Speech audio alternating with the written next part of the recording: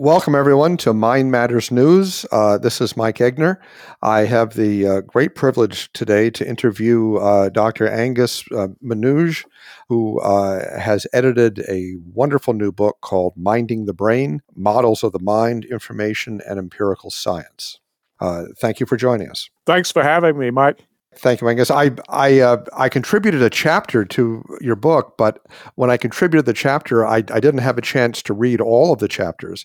So when I got the book in the mail, I've been reading all the chapters, and I can't put the book down. It's really an incredible book. It's one of the best books. In fact, it's the best book I've ever read on the mind-brain interaction. So congratulations on an incredible job with this book. Oh, thank you. It was certainly several years of hard work, but we were just so pleased with the range and depth of all of the contributors, and to bring together people from so many different academic disciplines, so that we can start to break out of these silos, and that philosophers can listen to neuroscientists and computer scientists and psychologists and vice versa. I think was quite a coup. I think that's one of the great strengths of it, is that each chapter is frankly brilliant in its own way, and they come at the question of the mind versus the mind-brain relationship from all different directions, and there seem to be themes that consistently arise.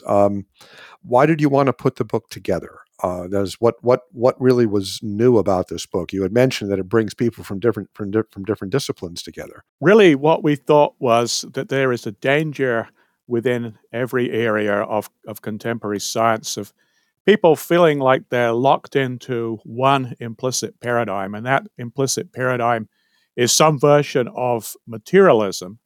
And so we thought, well, but actually, there are lots of criticisms of materialism, and they come from philosophy. They even come from neuroscientists such as yourself. They come from all over the place.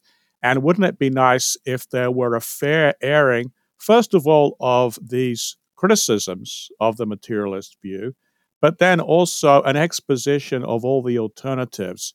Because it seems as if many people aren't aware that there's not one, there are many alternatives out there to materialism, and that perhaps some of these would actually be a lot more fruitful for scientific work than the implicit materialism that they may have unconsciously picked up. Yes. To help our listeners kind of wrap their minds around this, what is materialism, or what is physicalism, which is another word for it?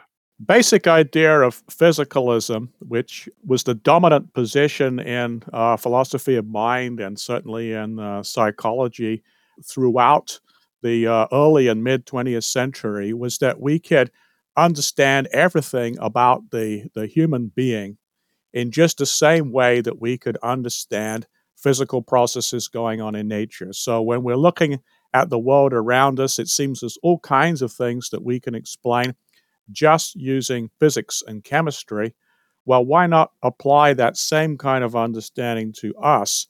And really the key thought is this: in natural science, we make this assumption that we can understand things in purely impersonal terms. In other words, we don't need to bring in subjectivity or goals or purposes or anything like that. We can simply say that, well, given this particular undirected cause, you will have this particular undirected effect. That's the kind of thinking that we would use if we wish to explain a chemical reaction or a glacier going down a valley. Maybe we can apply that same kind of thinking to human persons and reduce us to really nothing very special, just another part of the physical world.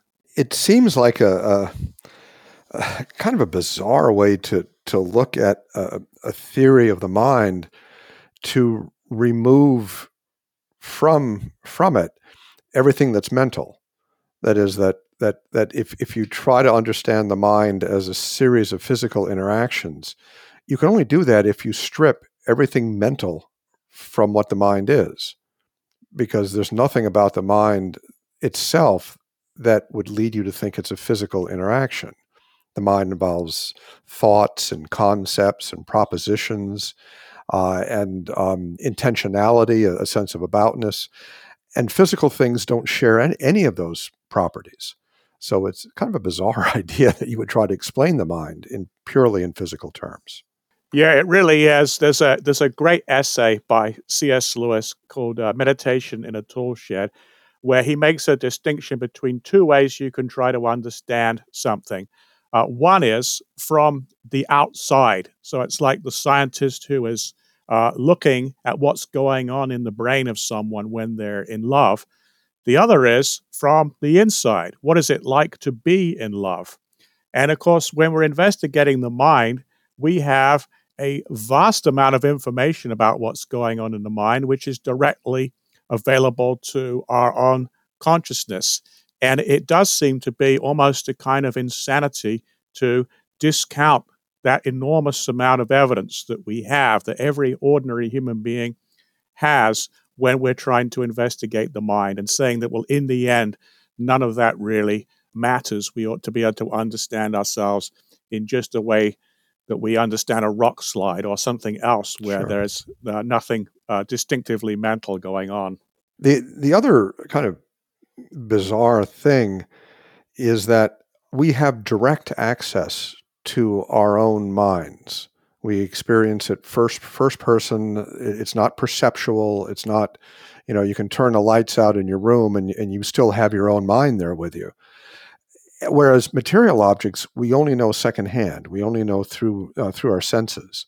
So why we would deny the reality of the things that we experience directly and attempt to ascribe that reality to things that we can only experience indirectly and experience through the thing we're denying, which is our mind, is a bizarre way to look at the world. It really is. It seems to go back to a point that C.S. Lewis made. When we're looking out of the window, we focus on what we're seeing out of the window, but we don't think about the fact that we're looking out of the window. And so, to some degree, this kind of thinking about natural science is so focused on the object that we're investigating, it forgets about the subject. And as you say, we have immediate access to all kinds of things in our consciousness, and science itself, in fact, relies on them, as you're also pointing out, because every scientific experiment, in the end, is experienced by a human being, and they convey a report to somebody else who has an experience of understanding what that data may show. And so, without conscious experience, you really wouldn't have any activity of science going on. And the same, of course, for reasoning, the same for intentionality, that is, thinking about things. All of these things are actually presupposed by the activity of science, even though they may not be the objects that most scientists are studying. Absolutely. One of my favorite insights in philosophy of science was made by Werner Heisenberg, one of the pioneers in quantum mechanics. And he said that we have to be careful that nature reveals herself to us according to our method of investigation. Mm. So that if we approach a particular problem in science as if it were just a material question of how does the brain work and the mind must be a part of the brain, well, then a scientist may come to the conclusion at the end of his research that that is the case, that the mind is purely a material product of the brain. But nature, in that case, is simply revealing herself according to our materialistic methods. It doesn't mean that's what she really is. It doesn't mean that's what the mind really is. Yeah, that's a great point. We can sometimes artificially set ourselves a limit, like methodological materialism, which basically says we'll only allow physical causes for any phenomenon, and then conclude, well, that there must only be such causes. And the analogy I give my students is that this is a bit like saying there aren't any small fish because you never catch them in nets with big holes. Right, right, Yeah. right. That's very true. On the question of materialism or physicalism, what have been the dominant theories? This is such a bizarre way to look at the mind. How have people tried to make this work materialistically? All right. So, in the beginning, the earliest materialist theories were behaviorists, and there were different versions of behaviorism. But what they thought was we could try to understand our attribution of mental states to other people, like so and so is in pain, on the basis of their behavior. So perhaps what we mean by the word pain, or what pain signifies, is simply an aptness to, for example, withdraw one's limbs or wince or cry out and so forth. And that really pain can be understood as a behavioral response to some kind of physical stimulus. And if you do that, you don't need to have anything distinctively subjective in the middle. You can just rely on behavior. That view, of course, did not last for very long because there are just so many counterexamples. You can have method actors or football players who will create enormously convincing behaviors to indicate they're in pain when they're not, right? Maybe they want a penalty or something like this. Um, and on the other hand, you can have very stoical people who actually are in incredible pain but don't produce any pain behavior. So it became obvious that no, pain is, whatever it is, it's an internal state of some kind. You can't really define what something is in itself just by its causes and effects. So, Well, it would also seem. I mean, it's kind of self-refuting. You would imagine if a behaviorist wanted to understand the processes in his own mind when he's thinking about behaviorism, would he then simply videotape himself sitting at his desk thinking, and thereby yeah, understand what he's thinking? I mean, yeah. behaviorism itself is a mental process that often involves no behavior whatsoever. You're just contemplating it. So Right, exactly. So there's a number of these positions involve this same kind of problem that you have to make an exception of yourself from what you believe is going on in general. So yeah, that theory fell to the ground quite quickly, and then the next wave of theories were various forms of the identity theory that said, well, if pain or other states really have to be understood as internal to the organism in some way. Maybe what it means to be in pain is to be in a particular kind of brain state. And there were different kinds: type identity, token identity. But of course, then the basic problem is that as we study the brain from a variety of physical approaches, whether from physics or chemistry or biology, we don't discern that it has any of these distinctive mental properties. And then Leibniz's law applies that two things cannot be identical if they have different properties. And no state of the brain in and of itself seems to have subjectivity or intentionality or rationality, but our thoughts and experiences do have all of those properties. So that didn't seem to work either. And then the more recent approaches have been functionalist approaches. They were really inspired by developments in the new field of artificial intelligence as computers became more available, and they noticed, wow, in a computer, what the computer does is based on many factors, including the input, also the interaction between internal states of the computer, and then the output.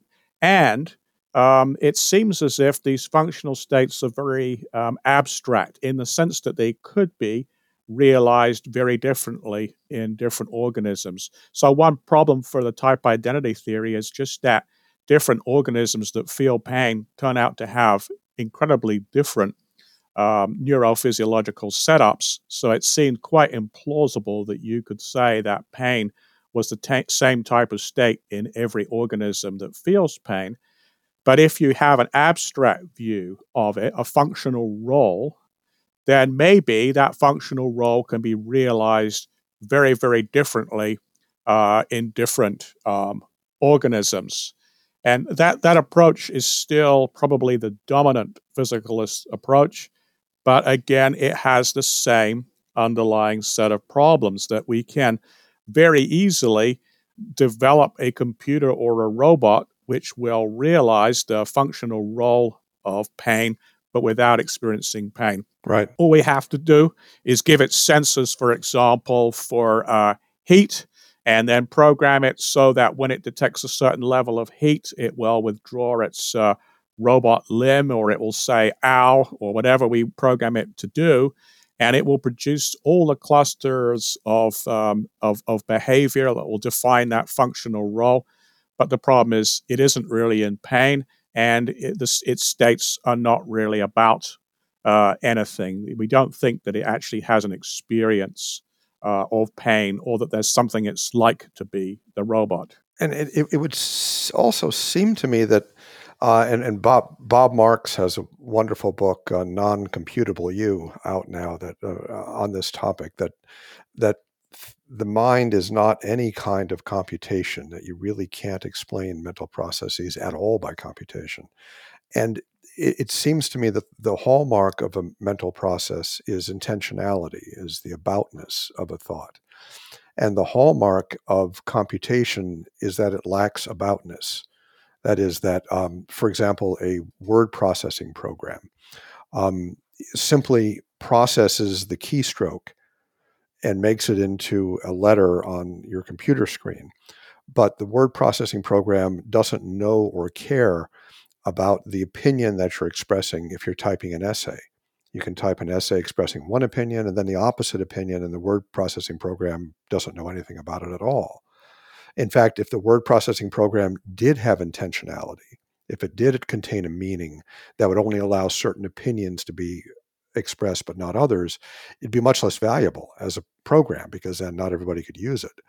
So Hmm. computation is the opposite of what the mind is. So I think it's a bizarre theory. Yeah, and because anything that's computational can be reduced to some set of rules, an algorithm or a recursive procedure. But it seems as if we actually have insight. And right now, I'm teaching a class in advanced logic, and we're going through Gödel's theorems. And what's so interesting about those is that at the end of the day, you can see that for any particular for any particular theory, there's going to be a sentence which you can see as true, but that the theory cannot prove. And so Right. there's a interesting argument philosophically. Well, if we were machines, then the theorem would apply to us, and they would have to be a Gödel sentence for us.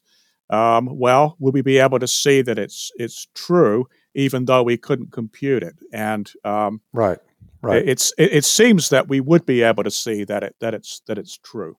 Right. And if we couldn't compute it, then our mind couldn't be a computation. Right. Right. Right. Right. That's fascinating. The how about eliminative materialism? I know that's growing in popularity.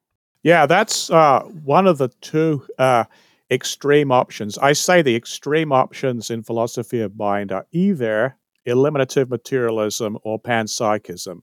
So the first one, eliminative materialism, says that, well, our common sense views of the mind, that we have beliefs and desires and that these are the reasons for our action, are all of them simply false, like the belief in phlogiston or the humors. It's just an old, uh, uh, pre-scientific theory that we have to get rid of.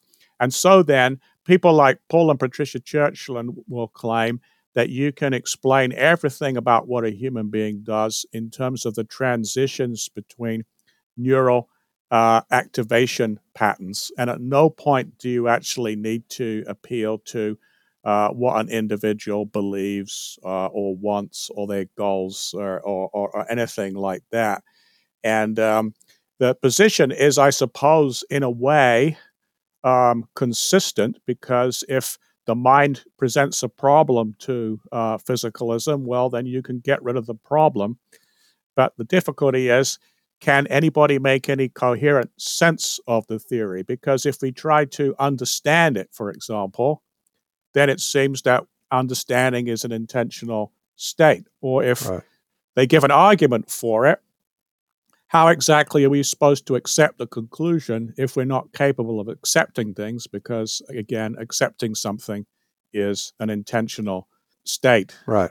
I kind of think of eliminated materialism as kind of an implicit confession. And I actually have some respect for eliminated materialists like Paul and Patricia Churchill, and in the sense that they're admitting that the mind can't be explained materialistically. Unfortunately, they've jettisoned the mind instead of jettisoning materialism, which was seen to be the more reasonable approach. Yeah, I agree. In a way, it is an internally consistent position, but there Right, seems to be too small. There's a great quote from G.K. Chesterton where he said that the materialist world seems to essentially exclude everything that is really in it. So that when you understand clearly what they are saying, that none of the ordinary things that people believe exist actually fit within that picture. And right. so to achieve consistency by throwing out the data doesn't seem to be a good approach. We kind of prize theories that can account for as much data as possible. Yeah, John Searle, who's as you know, as a philosopher at Berkeley, who's not a dualist at all, but Searle has commented that almost seems like the materialists will just say anything to justify a purely materialist perspective, irrespective of the evidence. They'll just say anything. Yeah, Searle is interesting in that way because he's recognized, for example, that if you think through what we mean by acts of reasoning, they presuppose free will. And of course, free will is a real problem for any version of physicalism because it requires the mind to have some kind of independence from the Right. processes that are going on in the brain. But if we don't draw a conclusion because we see that it is a right answer. If somehow we're only impelled to draw a conclusion, then it seems that we're no different from our computers and calculators.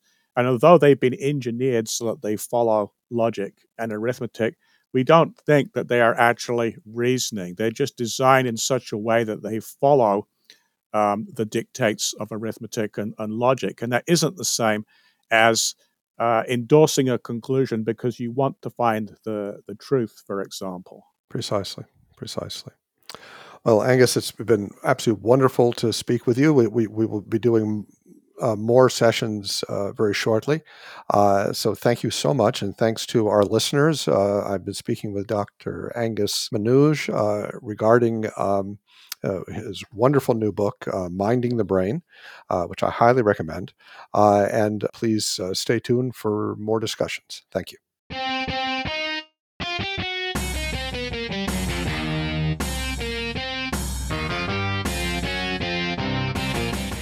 This has been Mind Matters News. Explore more at mindmatters.ai. That's mindmatters.ai. Mind Matters News is directed and edited by Austin Egbert. The opinions expressed on this program are solely those of the speakers. Mind Matters News is produced and copyrighted by the Walter Bradley Center for Natural and Artificial Intelligence at Discovery Institute.